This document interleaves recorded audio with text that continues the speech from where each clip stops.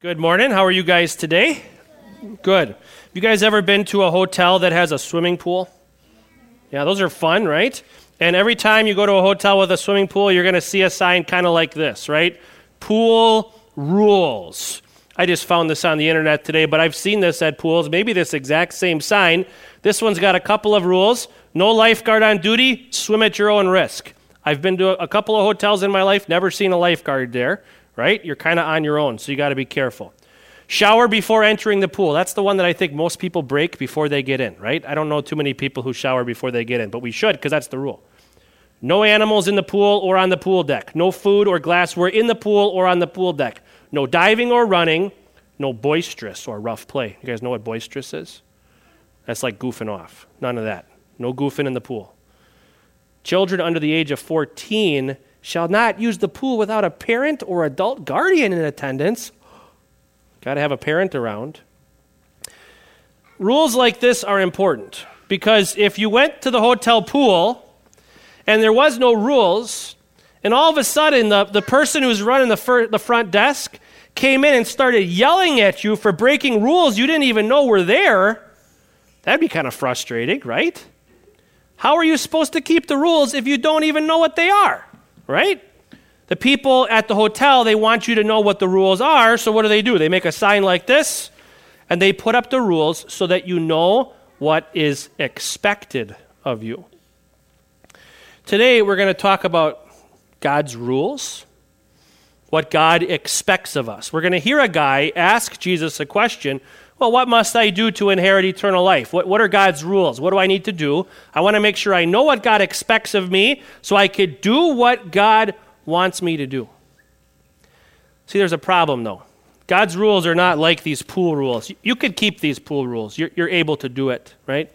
But God's rules are so hard, and they're so complex, and they're so thorough that we are not able to do them, not perfectly.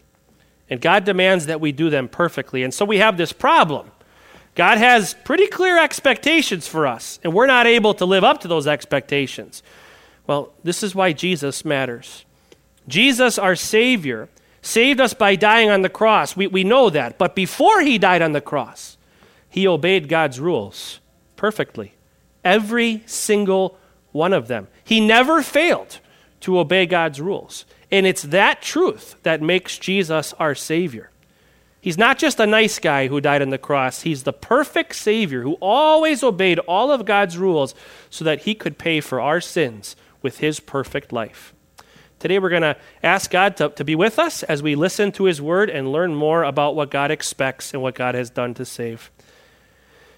Heavenly Father, we ask you today to make your expectations of us as clear as they've ever been.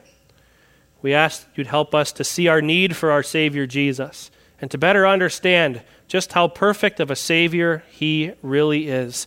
In Jesus' name we pray. Amen. The portion of God's Word that we'll focus our attention on for a few minutes this morning comes from the Gospel of Luke, chapter 10. Then Jesus turned to his disciples and said privately, "Blessed are the eyes that see what you see.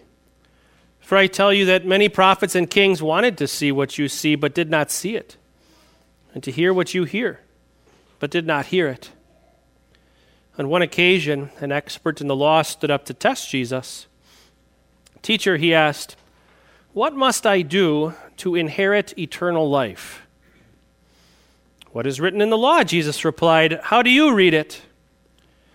He answered, "Love the Lord your God with all your heart, and with all your soul, and with all your strength, and with all your mind. And love your neighbor as yourself." "You have answered correctly," Jesus replied. "Do this, and you will live." But he wanted to justify himself, so he asked Jesus, "And who is my neighbor?" In reply, Jesus said, "A man was going down from Jerusalem to Jericho when he fell into the hands of robbers. They stripped him of his clothes, beat him, and went away, leaving him half dead.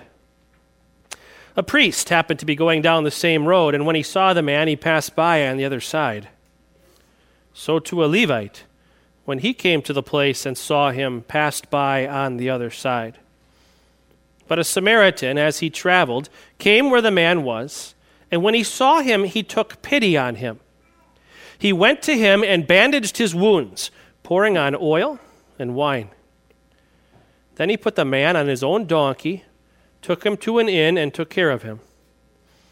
The next day he took out 2 silver coins and gave them to the innkeeper. "Look after him," he said, "and when I return, I will reimburse you for any extra expense you may have." Which of these 3 do you think was a neighbor to the man who fell into the hands of robbers?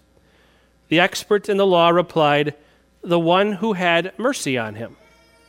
Jesus told him, "Go and do likewise."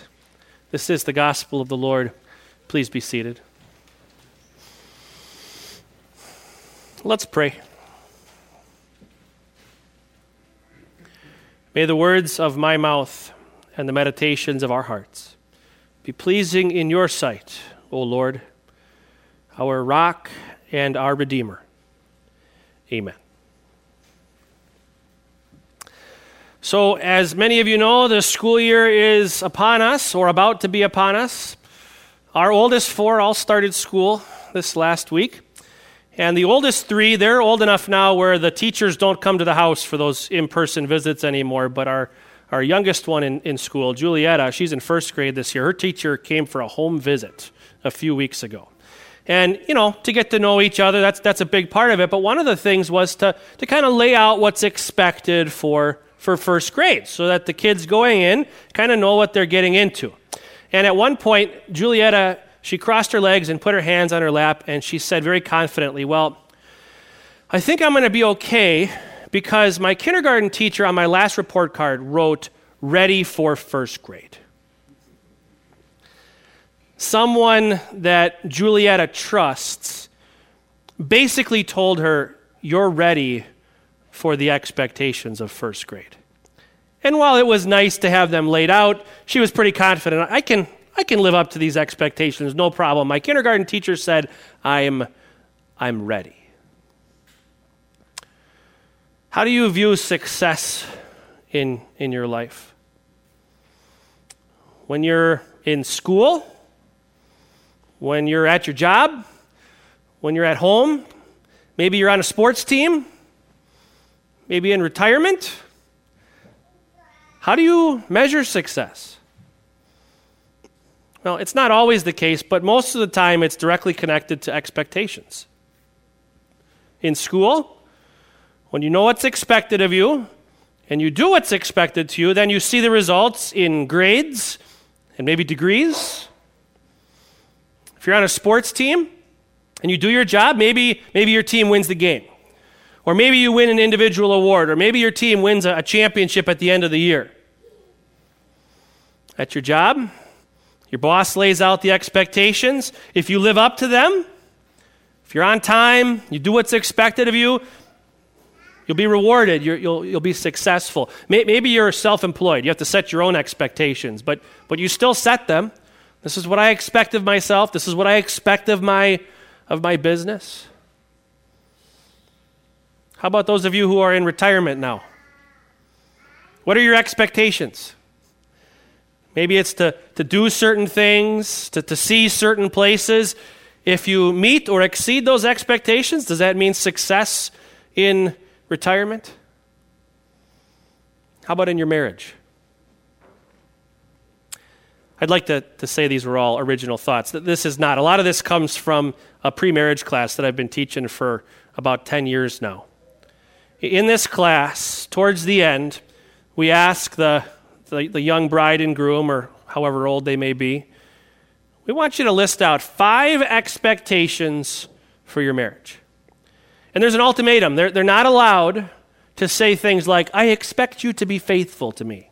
Now, that's a given because you're getting married. That's an expectation that we all have for every marriage. We're talking about things that might be unique to your marriage. If you grew up in a house where mom and dad did the household chores together, dishes, laundry, everything, you might have the expectation that it will be the same way in your marriage. Make that clear. Write that down. I expect that we're going to share all the household chores. Whatever your expectations may be, write them down, and then we come together the next time and we assess those expectations. First question we ask, is it reasonable? Sometimes we might have expectations that just aren't reasonable. We can't live up to them. Or we're setting up someone in our lives for failure. It's not a possible expectation. First thing we want to know is, with your life, with your schedule, is this something that can actually be accomplished? And if we say yes, then we move on to more important questions like, is it God-pleasing? Is this a God-pleasing expectation? How beneficial will it be for your marriage? And the hope is that when they leave, both bride and groom have a list of at least 5 expectations that they both support and agree on that could be used as a barometer of sorts. Is the marriage going well? Is this successful? These are expectations we have. Can we live up to them? Of course, if you fail to live up to expectations, that can be pretty catastrophic. Is there anything harder for a child than to get that F back and to try to come to grips with the fact that they failed at something? There was an expectation, and I didn't live up to it, and I don't know why. I don't know if I didn't do the work or if I just don't quite grasp the material, but I didn't live up to expectation. There's this big F that makes that very clear to me. Sports, you failed to live up to expectations. Maybe you cost your team a victory, and all eyes are on you. You're the one who failed. That can be pretty catastrophic. In the workplace, if you get fired because you didn't do what was expected, that can be destructive. In the home, in relationships, if husband and wife consistently fail to live up to expectations and trust is broken, if a marriage ends in divorce, that can be so destructive it can impact countless individuals. And these are just examples of us failing to live up to expectations in life. It can be incredibly damaging. How much more so if we fail to live up to God's expectations? That's the issue at the heart of today's text. What does it mean to fail to live up to God's expectations? There's this expert in the law who comes to Jesus, and he asks this question that seems to have some flaws in it itself. What must I do to inherit eternal life? He clearly doesn't understand the promise that God made to Abraham that Paul broke down in our New Testament lesson. He thinks that he is able to do something to inherit eternal life.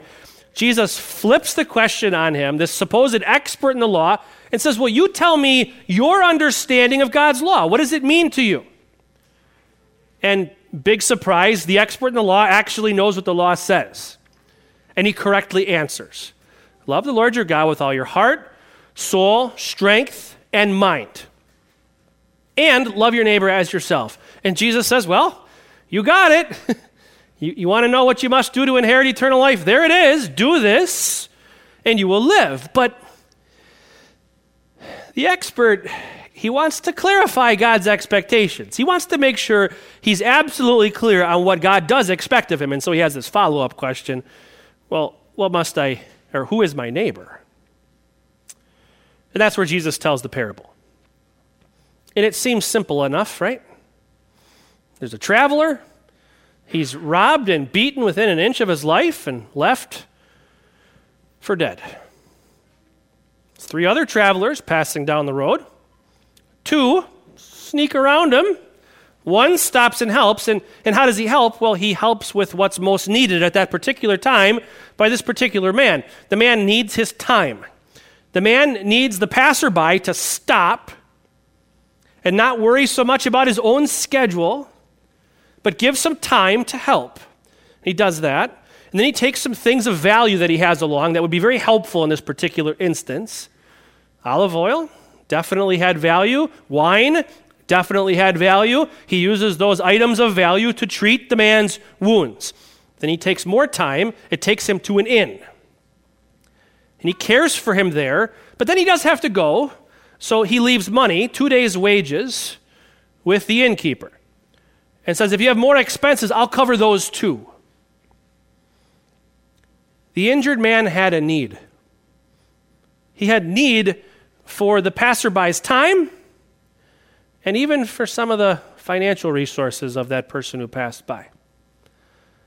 And so maybe we could stop right there and say, well, there you have it. What does it mean to love your neighbor? It means to be willing to serve them in their time of need. Whatever that might mean, I suppose. If they need your time, then you stop and give them your time. If they need your financial resources, then you give them your financial resources. If that's what your neighbor needs, then that's what you do. Unless you don't have time to give, right? And assuming you have material possessions to give, right? What if your time is needed elsewhere? What if someone else needs your time? What if your money is needed elsewhere? What if someone else needs your money? Well, then what do you do?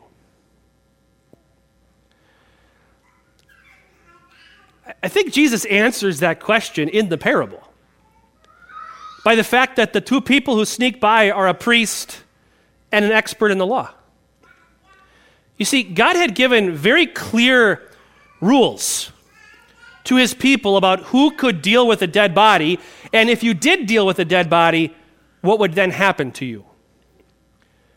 Take a listen to what God commands of priests in Leviticus chapter 21. The Lord said to Moses, "Speak to the priests, the sons of Aaron, and say to them, a priest must not make himself ceremonially unclean for any of his people who die, except for a close relative, such as his mother or father, his son or daughter, his brother, or an unmarried sister who's dependent on him, since she has no husband. For her he may make himself unclean. He must not make himself unclean for people related to him by marriage, and so defile himself." As this priest is traveling by in this story of Jesus, and he sees a man left for dead, he has to consider that the man might die while he's caring for him. And Jesus has strictly forbidden priests. You cannot deal with dead bodies. Because if you do, you're ceremonially unclean for a minimum of 7 days, and then you can't carry out your duty in the worship life of my people. God makes an exception for very close relatives. If it's mom, dad, brother, or unmarried sister, okay, you can stop what you're doing. We'll find a replacement for you temporarily. You can deal with that dead body. But this man's a stranger. If he were to die as the priest would help him, he would be breaking God's law. And don't think that wasn't a part of his decision-making process as he sneaks by. And same thing with the Levite. In Numbers chapter 19, God makes it very clear that anyone who touches a dead body is unclean for 7 days. Whoever touches the dead body of anyone will be unclean for 7 days. He must purify himself with the water on the 3rd day and on the 7th day. Then he will be clean. But if he does not purify himself on the 3rd and 7th days, he will not be clean. Whoever touches the dead body of anyone and fails to purify himself defiles the Lord's tabernacle. That person must be cut off from Israel because the water of cleansing has not been sprinkled on him. He's unclean. His uncleanness remains on him. I got to admit, when I was younger and I heard this parable, I often thought of the priest and the Levite, what a bunch of rotten guys. These are supposed to be the church workers, the pastor, the elders. These are the people who are supposed to be serving in God's church on earth. If anyone would help someone in their time of need, you'd think it would be them. But that's not so simple. If the priest were to stop and help the man and he were to die, then he would be disobeying God's direct command. He'd be sinning. And by passing by the man and not helping him in his time of need, he would also be sinning. And the same thing could be said of the Levite. He had responsibilities in God's church too. Responsibilities that would have been very difficult for him to perform if he was out of the workforce for 7 days. And so the same thought process would have been going through his mind as he sees the man injured and left for dead. Well, what happens if he dies? Sometimes we can't do it.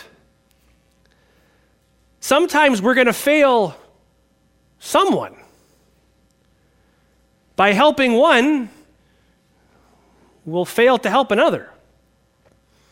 By giving our time to one person who needs us, we won't be able to give our time to someone else who also needs us. And if we give our financial possessions to the one, then we won't be able to give them to the other. And sometimes we might be sinning either way and caught in that really difficult position. And if you look at the Samaritan, Jesus tells the expert in the law, go and do likewise. Do this and you will live. And he uses the present tense, which means this command is with you every single moment for the rest of your life. It's always going to be in the present for you.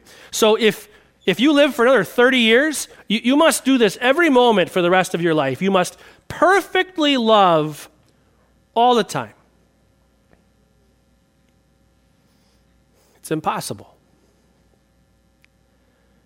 What must I do to inherit eternal life? That's the question. That's the point of this whole parable. And what's Jesus' response? You must do it all the time, in every situation, for everyone. Can't be done. God's expectations are too high. They're so high we can't live up to them. It's not possible. And that's terrifying. We ought to be huddled together with this expert in the law, shaking with fear. Because this is not an F on a test that can be rectified, done over, improved on, learned from. This is not a big life lesson where you got fired, but you're going to learn from it, and it's going to make you better in your next job. This is not even the pain of a divorce or a lost championship, where even then you can learn from your mistakes. You could grow. You can improve. You could be better the next time. No. This ought to cause us to tremble in fear, because when we fail to live up to God's expectations, we're separated from Him and His love forever and ever, and there are no second chances. Failure to live up to God's expectations is hell, and it's certain. The question this expert in the law asks is a question that we dare not ever ask. Because if you think this way, if you try to function this way, you will be abandoned forever. Thank God there's salvation. After God's law beats us to a bloody pulp and leaves us for dead, the Son of God looks on us and has compassion. He has pity. He sees us in our helpless state, and He comes to help. God sees fallen humanity. He saw it from the moment it happened with Adam and Eve. And He began to make promises, like the promise of inheritance that He made to Abraham, that his offspring, his singular offspring, would inherit a land. God's own Son, the descendant of Abraham, came to this world and perfectly lived up to God's expectations every single moment of His life. He did what we cannot do. God's law never, ever found fault in Him. He never failed. Jesus lived up to God's expectations perfectly every single moment of His life. And then He gave it all to rescue you. He didn't just give a little bit of His time. He didn't just give a little bit of His financial resources. He gave His very blood, the most precious thing in the world. The perfect blood of God's own Son. He gave it all for the sins of the world. A precious balm to heal us, to forgive us once and for all. And He does this amazing thing. He doesn't just cleanse us, heal us of our sin-inflicted wounds. No, He gives His perfect obedience to us. where he lived up to God's expectations every single day, he gives that to you. He treats you and I as if we were the ones to live up to the perfect expectations. This is the gospel. That God's own Son looked on us, the helpless, left for dead sinner, and had compassion. He gave everything he had, his own innocent blood, and then he gave us his perfect life on top of it. And to prove that this is all true, he didn't just die, but he rose from the dead. Because it was our sins that caused his death. And the Father says, they're gone. Look, he's alive again forever and ever. And the promised inheritance of eternal life is now yours. Jesus lives. Believe it. What must I do to inherit eternal life? No, different question. What could I possibly do to say thank you to the God who's done all this for me? Can I pay him back? Absolutely not. What can I do to say thank you to him? To show him how grateful I am for all that he's done for me, for you, for the whole world? What can we do? Love the Lord your God with all your heart, soul, strength, and mind, and love your neighbor as yourself. When you see someone who is in need, give your time. Serve them as best you can. And when you see someone who needs your financial treasures, give what you're able to give. Help in any way you can. And when you find yourself caught, my kids need me, but so does this person. And my wife needs me, but so does this friend. Praise the Lord that your decision does not impact your eternity. Do the best you can. Try to help both if you can, but if you can't help one, help the other, and ask God to provide someone else to help the one you can't help. But you're free. You're at peace with God. Eternity is yours. And so we walk out of here today at peace, knowing that it's not what we do that inherits us eternal life, but it's God's grace shown to us in his perfect Son, Jesus. We get to leave here today free to serve our God and free to serve our neighbor. Let's say thank you to our God as best we can.